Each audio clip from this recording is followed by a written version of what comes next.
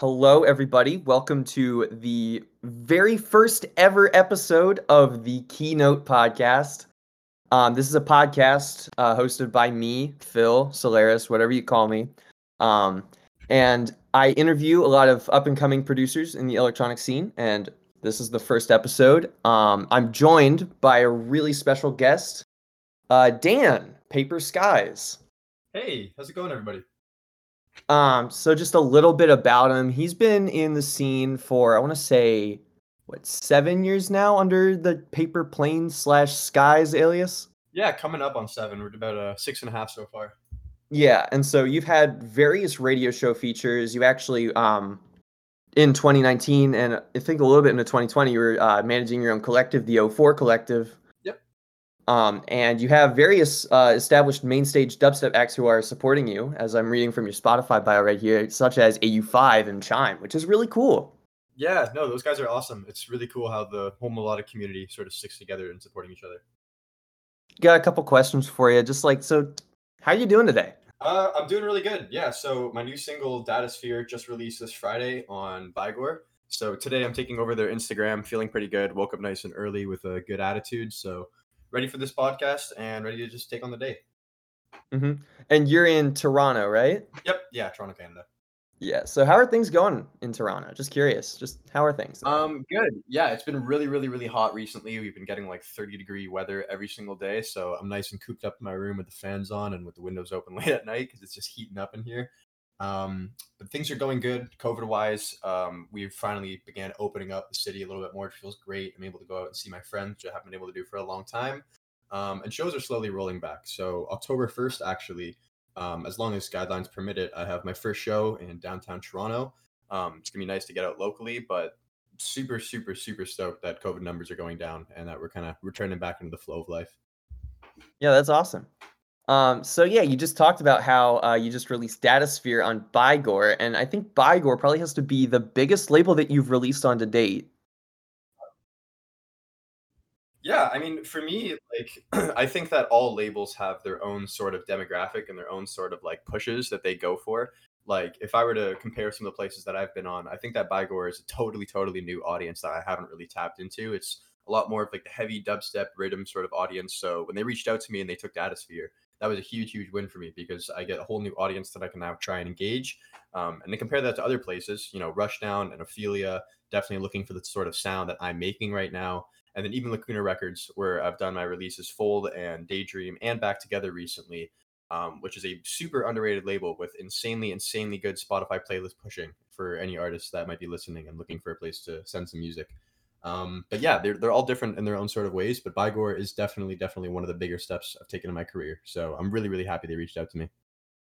Yeah. So would you mind telling us a little bit more about Datasphere just as a track then? Sure. Datasphere is a song that I made that kind of takes away.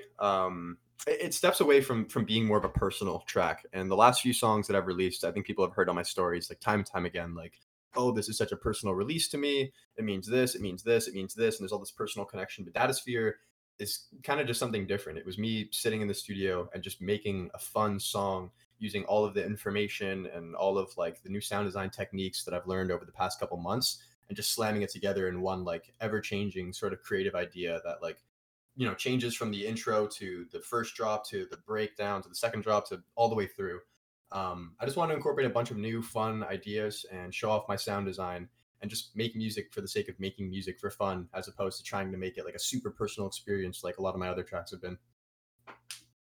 Yeah, so what you're trying to say here is that you're just trying to go more down what it's not necessarily about what you're trying to get out there. It's more just kind of what you want to do, and it's not necessarily that it's like anything that's supposed to be like incredibly personal to you. Exactly. Yeah. It's just the last few releases, like they all have a big underlying message that usually, relates to the way that I'm feeling or some of the emotions that I was feeling through COVID, and just my life experience. But this song was like, let me just go back to doing what I did when I started this alias, which is making music for fun, experimenting with sound design, and just trying to put out some creative ideas that people haven't heard yet. Yeah, so how was it then like releasing with Bygore? Because of course, like we said, that's a really big deal. So how was that? Honestly, amazing and one of the best label experiences that I've had so far. The rollout plan the staff, the just like assets that they've been sending me to upload, like artwork and videos and things like that, have all been top notch. I'm really impressed by the experience in general, just being so organized, so on top of things, and so managerial, if that's the word. I'm not sure, but Yeah. a really good experience overall, and I'm really happy with how Datasphere is doing so far. We're at like the 2 day mark that the song's been released, and we're at like 2K on both Spotify and SoundCloud with a whole lot of like artist support. It's been really amazing. All right, yeah, that's really awesome. So, like, with that, because like you said, it's not really like really matches up with like a lot of what Buygore kind of puts out because they put out a lot more just kind of like that heavy kind of bro step, kind of that just like Yeah, real like noise wall stuff. And you releasing something melodic, it's really cool to see you kind of tapping into a new audience. And even with you kind of being pretty big and I guess kind of like the color based scene as well, it's kind of a good kind of way to kind of dive into just get a larger audience in a way, which is really cool to see. I think that was like the point for me and Buygore with this release, is that they had reached out to me for some music, more obviously looking for some melodic content, I'd assume, if they were hitting me up. And I tried to deliver something that I thought their audience would like, but would still be more or less fitting towards my sound. So Datasphere is definitely, again, a lot more like an experimental melodic sort of tune, and it has 3 drops that are all completely different from each other and sort of like slightly different styles and everything. But I think, yeah, Bygore is kind of looking to expand their horizons and dabble a little bit in this melodic field now that it's kind of trending and popping up a bit. And I am more than happy to send them some music and get a release out with them because, again, the experience has been great so far. Yeah, like I mean, we talked on Friday a little bit on it on the Instagram live, but yeah, it's just been really cool to just kind of see like this whole kind of uprise of just a lot of these like small melodic producers, even kind of in this kind of like SoundCloud community as well, that are like semi-established but are up and coming, and it's really awesome to see. Yeah, like all my friends around me are finally getting some really big opportunities. And these are the guys that I've been talking to for the last like anywhere from 3 to 5, maybe even 6 years. Like the first example that comes to mind is obviously Skybreak. Me and Skybreak have been friends for, I'd say, like 6 years now, and we met over Skype when we were little kids, and we'd fantasize about playing shows and making music that we even enjoyed in the first place. And to now, years later, see him like releasing on Disciple and getting his first now festival booking at Starbase Festival and all these huge things, along with other friends like Sharks, even Ace Aura, seeing him come on to Rushdown when I was first originally there, and then now getting to the point that he is now. Like everyone around me is just growing so quickly, and I want to keep up. But at the end of the day, the music that I'm making is the music that I enjoy making for fun, and I think that's what we're all trying to do, is just make what we like. And finally, it's gotten to a point where it's kind of trending and doing well. So yeah, congrats to all my friends. You guys are killing it.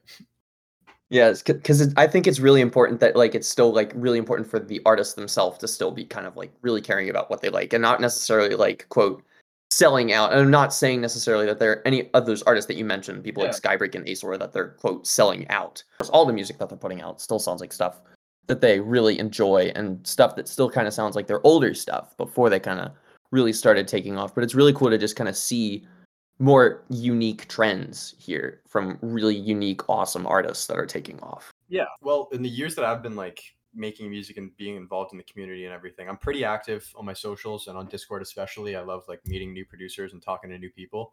And over the years, there have been a lot of people that just completely changed the direction of their music. A, obviously because they wanted to, but also B, like subconsciously or maybe in the back of their heads, thinking that, oh, making this genre will give me like more opportunity and more of an audience and a fan base and so forth. But with those guys that I mentioned earlier, all the melodic dudes and everything, they're just making the music that they want to make, and they've been doing that since the very start and sticking with it. And I'm really happy that this whole color-based future rhythm thing has began trending a little bit, because now finally all these melodic artists can get the opportunities that they've always wanted to get without having to like change their style or subdue to what's popular right now.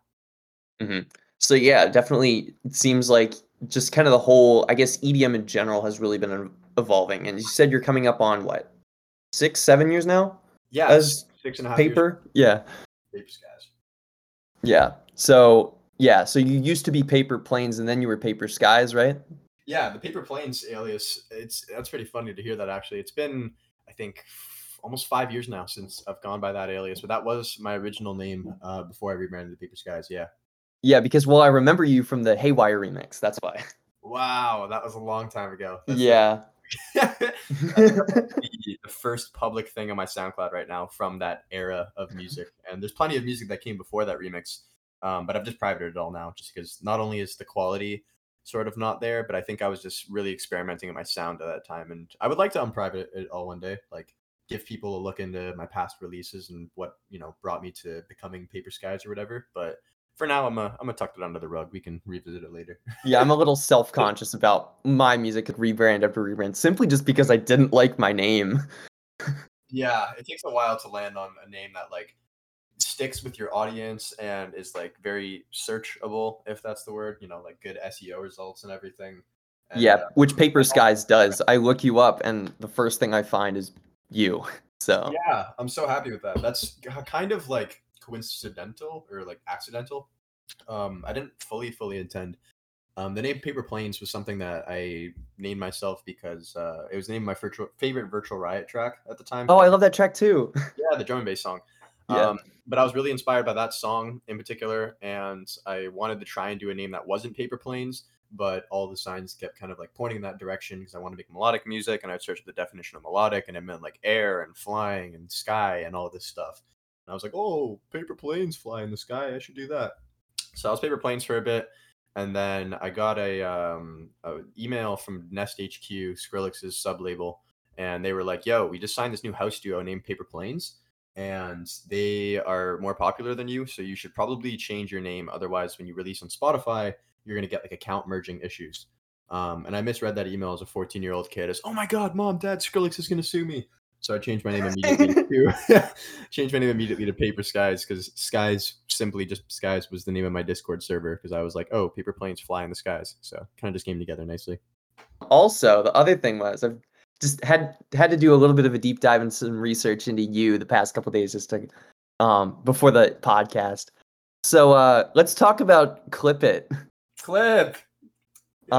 Yeah, so you were like one of the most popular artists. How does it feel from going from those days to where you are now?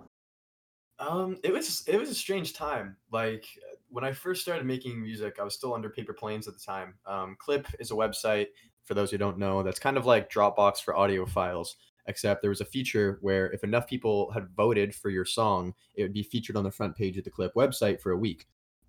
Think like And Reddit and SoundCloud combined. yeah, exactly. And a bit more of like a loose, let me post a whip format instead of like a full finished project. There was just a lot of like drop ideas or intros or things like that. But I just started uploading my music there. And the first thing to get featured of mine was this collaboration with an artist named Light, who's a melodic dubstep producer. I haven't heard from him in a little bit. That reminds me, I should probably hit him up at some point. But we Like, were if you're working on a listening, you're cool. You Light. should hit up Dan. Do that. But I was working on a collab with him, and that got put on like the front page on like the fifth slot or something. And I saw that and was like, yo, I'm on the front page of a website. That was like the first thing that had happened to me as Paper Planes, like ever. That was like kind of semi cool to be on the front of a website that I didn't really know of much. So I started uploading all of my whips there and like really pushing to like build an audience there.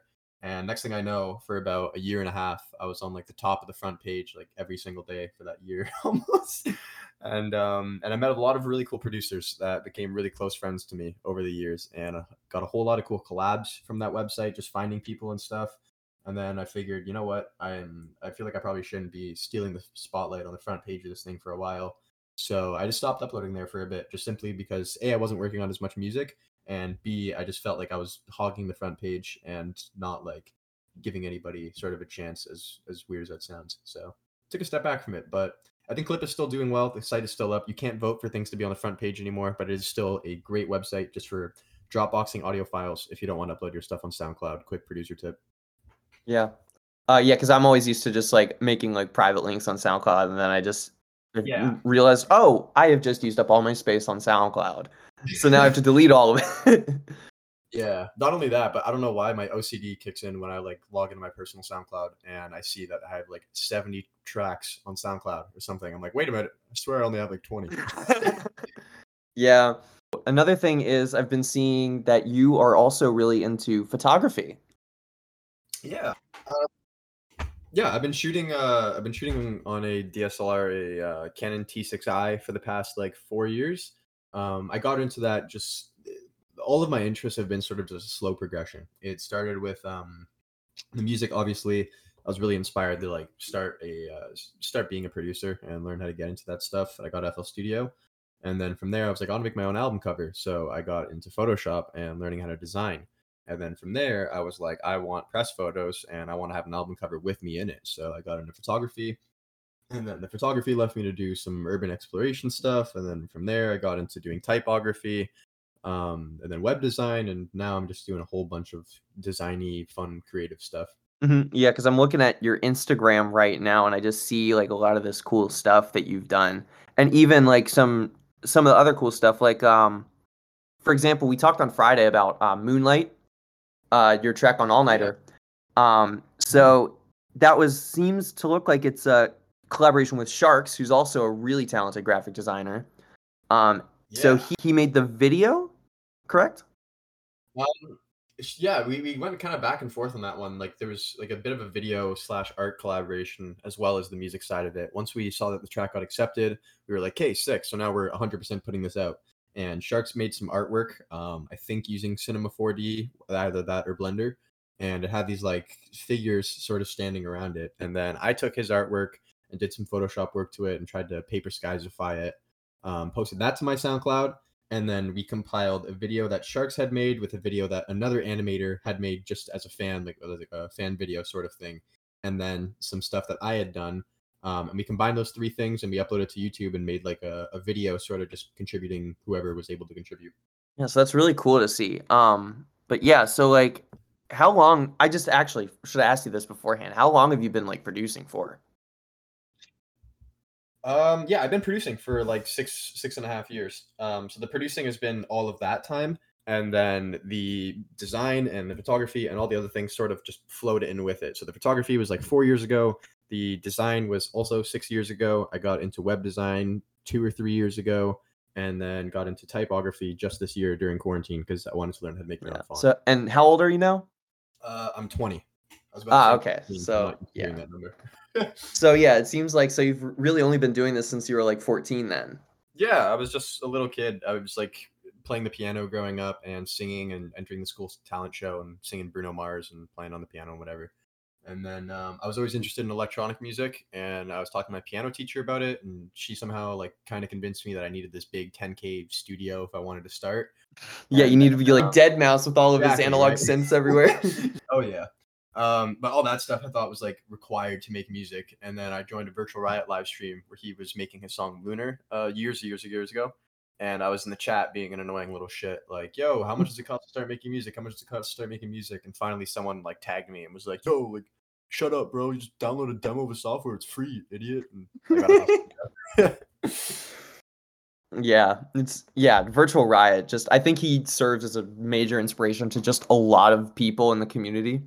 Yeah, he's like such a forefront artist in the community. I think it's because when he initially started to get big with like his old melodic stuff, that was like all of the young, producers who were listening, like not even producers yet, like, kids like me who were listening to like Monster Cat and a lot more like gaming music. So we Yeah. latched on the Virtual Riot sort of melodic gaming music, glitch hop esque sort of stuff.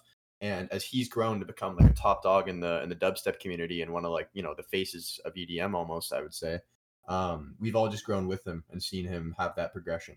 So he definitely inspires my music, not only my music, but I think kind of just like my production journey of, do what you want, make what you want, and eventually you'll get to a cool point of maybe playing shows or doing stuff like that. Yeah. Another thing is just on another topic is you and climbing buildings. Yeah, Urban X. Yeah, that's really cool. Can you just talk a little bit more about Urban X and what what that is all about? Yeah, sure. So I do a lot of like urban exploration stuff, or I did when I was younger. I haven't done it in the past year, 2 years now, probably because of quarantine. And I don't know if I'm going to continue with it just because now, I'm 20. I was younger before, so I was kind of under the law and whatever. But me and my friends just like to go to a lot of abandoned places or a lot of places that are currently being worked on and kind of explore and take photos and get cool videos and stuff. And some of them do it professionally, for like websites and for magazines to like, if they need a skyline shot of Toronto or something, they'll climb a crazy building and get a photo up there and get that on the front cover or something. But I always sort of just tagged along with them because I like the aspect of just exploring. And funny enough, all of my friends that are into rooftop and urban exploration are into melodic dubstep. I don't know how that like coincides, but it does. So I really meld the crowd. And we just grew up together taking photos and stuff. And then now years down the road, I have all this footage and all these cool photos of me climbing buildings and doing crazy shit that I wouldn't do anymore, probably because I was young and stupid at the time. But I can use that now as like promotional material, which is what I did for Datasphere. The album cover is a climb that I did like 2.5 years ago in downtown Toronto. I won't specify exactly where. And then we got a bunch of footage just from a separate climb on that same building from years before, actually. And I recently, yesterday, the day before, a few days ago, I've just been working on this music video for Datasphere, which is coming out today on my YouTube page. It should be out by now, by the time the podcast is out. Yeah, Yeah. and it's a music video that has just a bunch of cool clips of me climbing this building and doing some cool effects on it. And it's really weird looking back because it's like all these old memories now being compiled into a song, which I had no idea at the time of us taking those drone shots that would end up being the Datasphere music video. So it's all just fell in place. So, and going on to that with the whole Datasphere music video. So with Datasphere, how long has that track been in production for then? That song was almost finished a year ago at this point. And it's kind of that song along with Datasphere along with Daydream, sorry, and Fold. We're supposed to be on an EP with Lacuna Records. It was going to be a 3-track EP, but then Lacuna had said, currently I think we're working with more singles, so we'd like to release the tracks individually as singles. So that sounds totally good to me. And then I ended up sending them a song called Back Together instead of Datasphere because I thought that would be a better fit for this type of like sound that they're able to push really well.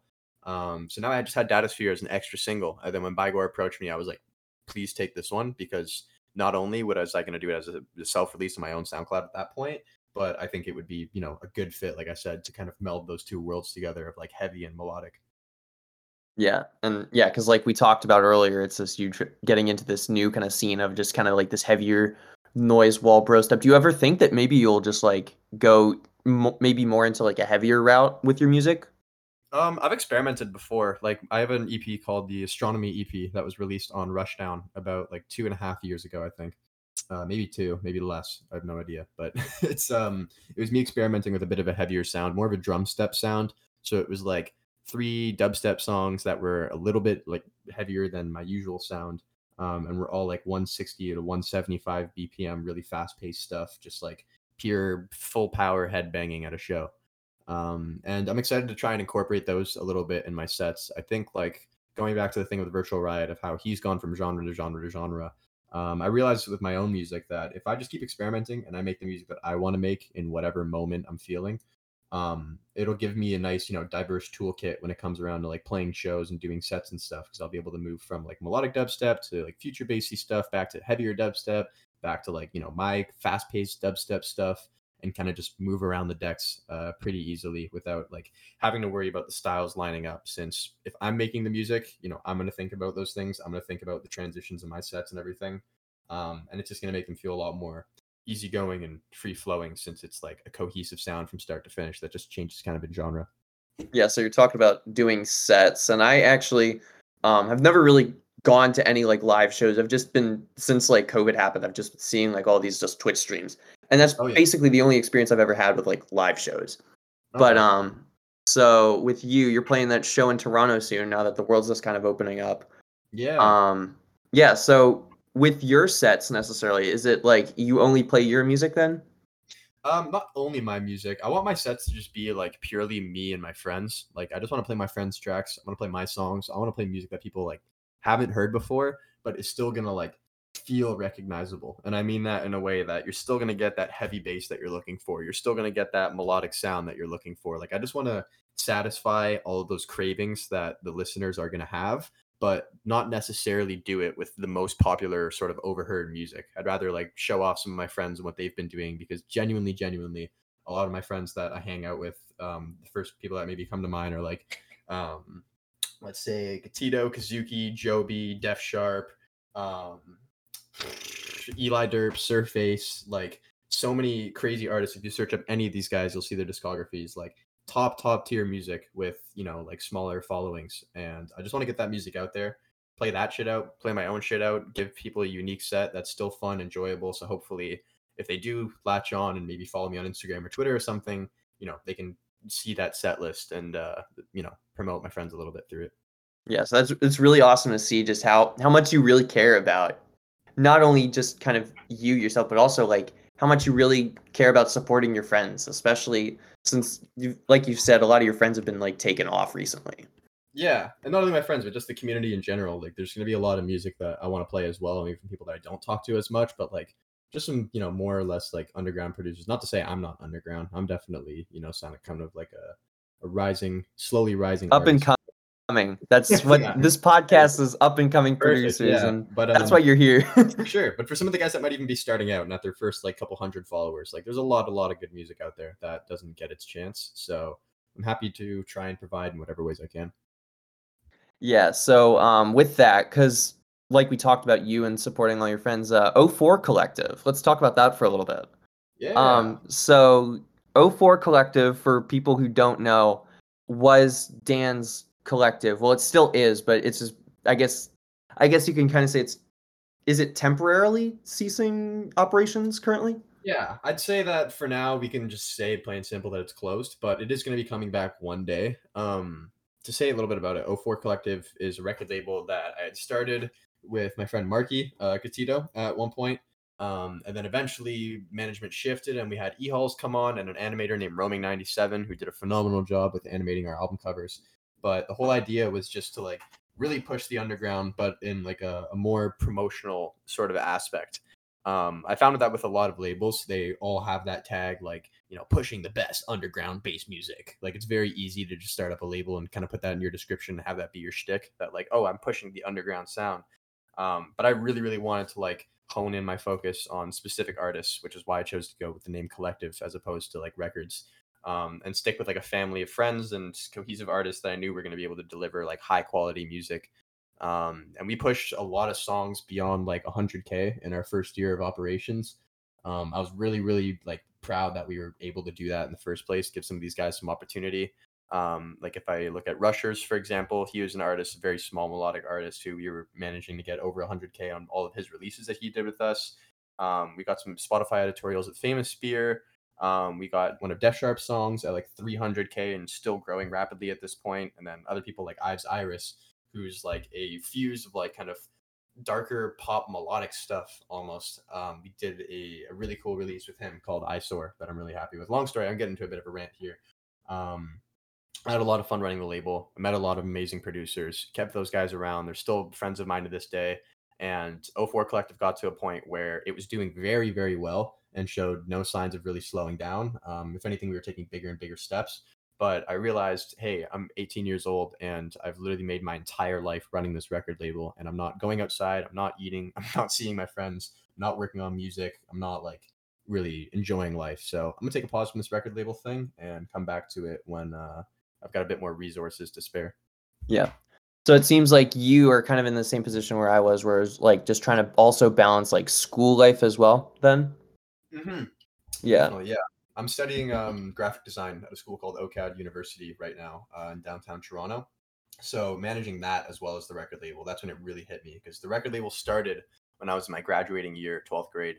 And it started right around when school had ended. So I had the whole summer to kind of flow into running the label. Things went smoothly, everything was great. But then real life sort of hit when I had to get a job and do school and run this label at the same time. So It was probably a lot easier for you than graduating then, and then for me now, since I've just graduated kind of in the middle of COVID, I guess, yeah. in a way. So, yeah. Yeah, my experience, like, I'm very lucky to have, I guess, graduated when I did. I feel bad for everyone, who had to go through that in the middle of COVID and everything. But I'm definitely happy to be out of school, and I try to take COVID in the most like positive sort of outlook as I could. There was a lot of personal growth, a lot of new production experiences, and through COVID, I was able to meet some really really cool producers and some of my idols even just over Discord. Now that everyone was kind of like sitting at home and on their computers and not touring and a bit more leisure time to spend. And of course, making a lot more music and just, yeah. Yeah, So, yeah, it's just really cool, like we said, just to kind of see that COVID has really just kind of, I feel like COVID in general has really kind of affected just the whole kind of especially the underground scene, because it feels like everybody here in the underground is a lot more closer. Mm. Would you say about that? So like I want to kind of hear your insight about how COVID has affected, I guess, kind of the underground scene from basically what you've seen. I think it's had a very positive change because people, I think, are just being more honest with themselves and who they are and the type of music that they want to make. Now that, shows aren't like pushing artists more in the direction of, oh, you have to make this sound. Oh, you have to make this sound. And I think that whole melodic color based rise is like a very, very good example of that, with that genre sort of not even existing and having like a focus to getting to the point now where there are record labels that are determined to like find that exact style, Mhm. um, so there's been a big shift in, I think, the sound and the community. That one is pretty obvious, but I think the biggest shift is in the way that the community interacts with each other and the fact that, like you said, artists are getting a lot closer now, and some small artists had opportunities to talk to some of the bigger guys, but in a way that it's not the way you kind of have to take it, I guess, is that you're not reaching out to a bigger guy. You're simply reaching out to another artist who's making music for a living or just for fun, and they got into it for the exact same reasons you did. So if you approached it, I think that way, that's those are the people that like made those connections during COVID. Because even I think a good example of that is like Subtronics. Subtronics is like such an active face in the social media like EDM community, especially on Twitter. And I would manage to connect with him. I know a few friends as well were able to connect with him. And I never thought that would be the case. Firstly, being a listener of his music for quite a long time, like being able to just have that normal conversation about non-music related things was like very nice and very humbling to know that people are just people on the other side. People are real. It doesn't matter about the Yeah, blue check mark next to your name. They are real. exactly. Just like a normal person, chilling at home with your, I don't know, your boyfriend or your girlfriend, just watching Netflix and eating chips on the couch on the weekend. Like, Yeah. it's They just like, live a normal life. It's not just who you see on the internet. yeah. Yeah. Which is really cool to see.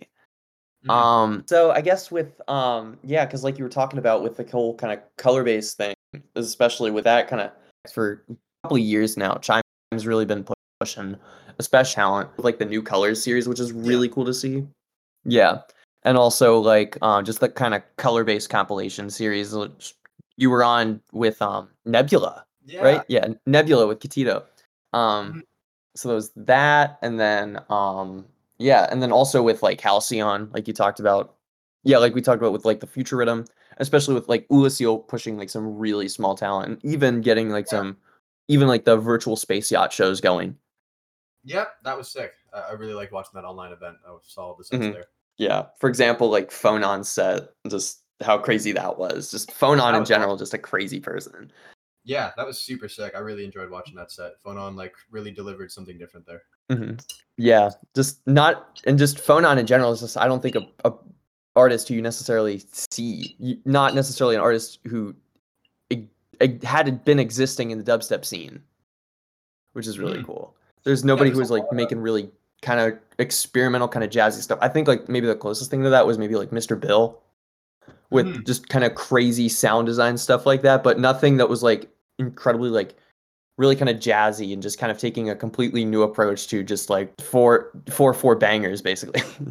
Yeah, I think there's a lot of artists that have like sort of dabbled in that mix of like jazz and EDM. Like the first people that come to mind for me would be like Cohen Sound or Anomaly or Haywire, guys of that sort of thing. But I think Phonon's like rise to the stage was sort of like the fact that he combined the average rhythm heavier dubstep sort of scene with that future like what's the word for it? Future jazz Yeah, voice I wise. always just want to call it just like experimental music since I don't, because it's just kind of very just kind of very niche and nobody else is really doing it.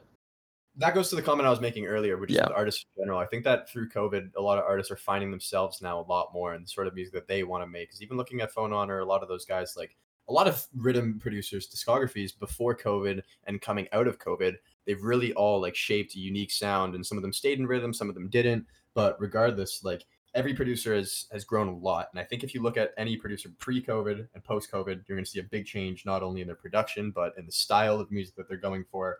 I'd say even in myself. My old music was very just like saw stack, lead, bass, and repeat the whole process.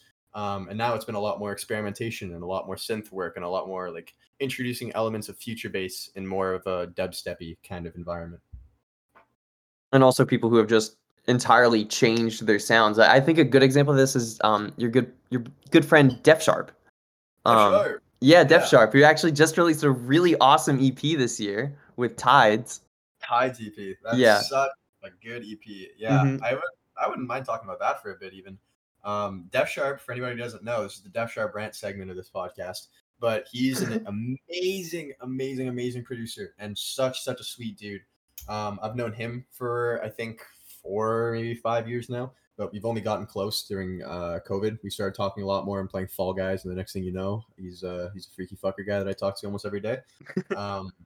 But went from making like really crazy dubstep and drum and bass. Mind you, since he was 14 years old, he's been absolutely crushing it with his sound design, mixing, and everything and beyond.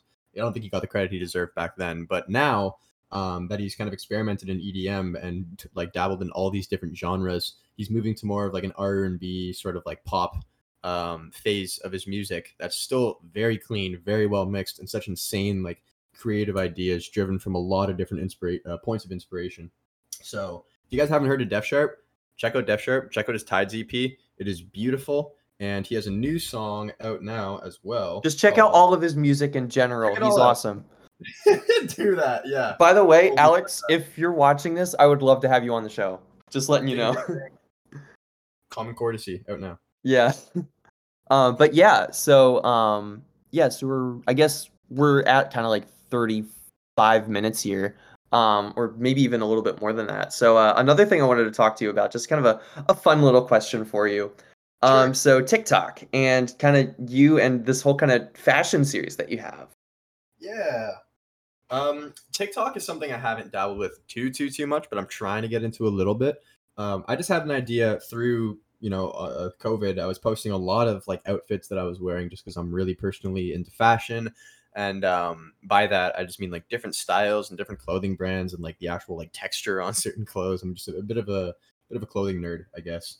But I was posting a lot of outfits on Twitter. People seem to really like them. And I was like, hey, let me see if I can turn this into a series. And how can I relate it to music? So I decided to make a series of me wearing outfits inspired by other producers and artists' styles, whether it's more like tech wear, whether it's more classy, or whether it's more like chill. Every producer, I think, has their own style of clothing that sort of lines up with the music that they're making and the vibe of their whole aesthetic and alias and everything. So trying to capture those in a fun little series. The main goal of it was to post as Instagram reels, but then I was like, you know what, this is perfect for TikTok, so I might as well post there, and I've been doing that. I don't know how successful it's been. The TikTok stuff I haven't been focusing on too much, but I got to learn and get into that niche for sure. Yeah, but it's just a cool thing that, I guess is still kind of part of the whole Paper Skies brand too. So it's just thought it might be something worth mentioning here. Another thing is, can you explain the tweet that you put out that was Melodic Dubstep Island? You talked about it in a podcast, and then I looked it up. Can you please explain that? I do not know what it means. It doesn't mean anything, to be honest. Like, I talked about it. I have my own podcast series called the Skycast with Skybreak, and we interviewed Luca Lush. And in that interview, we're going from podcast to podcast. This is like the fifth wall or something broken. But he mentioned that if you just tweet dubstep and in all lowercase and just hit tweet, that it has a very good chance of being one of your biggest tweets. And to prove that, this is months before that interview at Luca Lush, but I put out a tweet. Yeah, it just said Melodic Dubstep Island in all lowercase, with a photo of this like strange looking flat island that I had found on Google. I was in a group chat with a bunch of melodic producers, and they were just kind of shooting the shit. And then out of nowhere, I sent that photo and just said Melodic Dubstep Island, and everyone started shitting themselves. And I was like, oh, okay, well, they find it funny. Maybe Twitter will too. And I posted it. And I think to date, it's still my biggest tweet. It's just a photo of a blank island that says Melodic Dubstep Island. And I don't know why it is big. Yeah, no, it's just something because you talked about it in that episode. I was just like, does it mean anything? So it's just definitely not. I think it's just like it's a good example of have fun with your social media, be yourself, crack jokes. Like the more personality I think you can show on social media, with of course being careful with that, that, and making sure you're not saying anything out of line and that you're thinking about what you're posting. I'm sure there wasn't a lot of thought behind Melodic Dubstep Island, but you get the point. Post fun stuff, and yeah, your audience will engage with you a lot more, and you'll be able to meet a lot of really cool people and like get in nice conversations with eventual friends. Yeah. All right, so I think we actually are kind of wrapping up here anyways. So yeah, this is Dan Paper Skies. Just want to thank you for coming on the first episode of the show. It's a real honor for me to be able to have somebody like that as my first guest. Awesome. Um No, thank you so much for having yeah, me, Phil. Appreciate it. of course. If you're watching this on YouTube, make sure to subscribe, like, do all those things. I haven't done the YouTube thing in years, so like No it's worries. me It was kind the of coming back to that. um because of course, because like before I did music production, then I just being in music in general, I was just making gaming videos on YouTube because what else would a middle What? schooler do? So yeah. Anyways, YouTube people, subscribe, like, comment, all those things. If you're listening to this via any podcast service, be sure to give me a follow. Follow the same. And yeah, Dan, thanks for being on the show. Yeah, thank you so much for having me. Of course. Have a great day.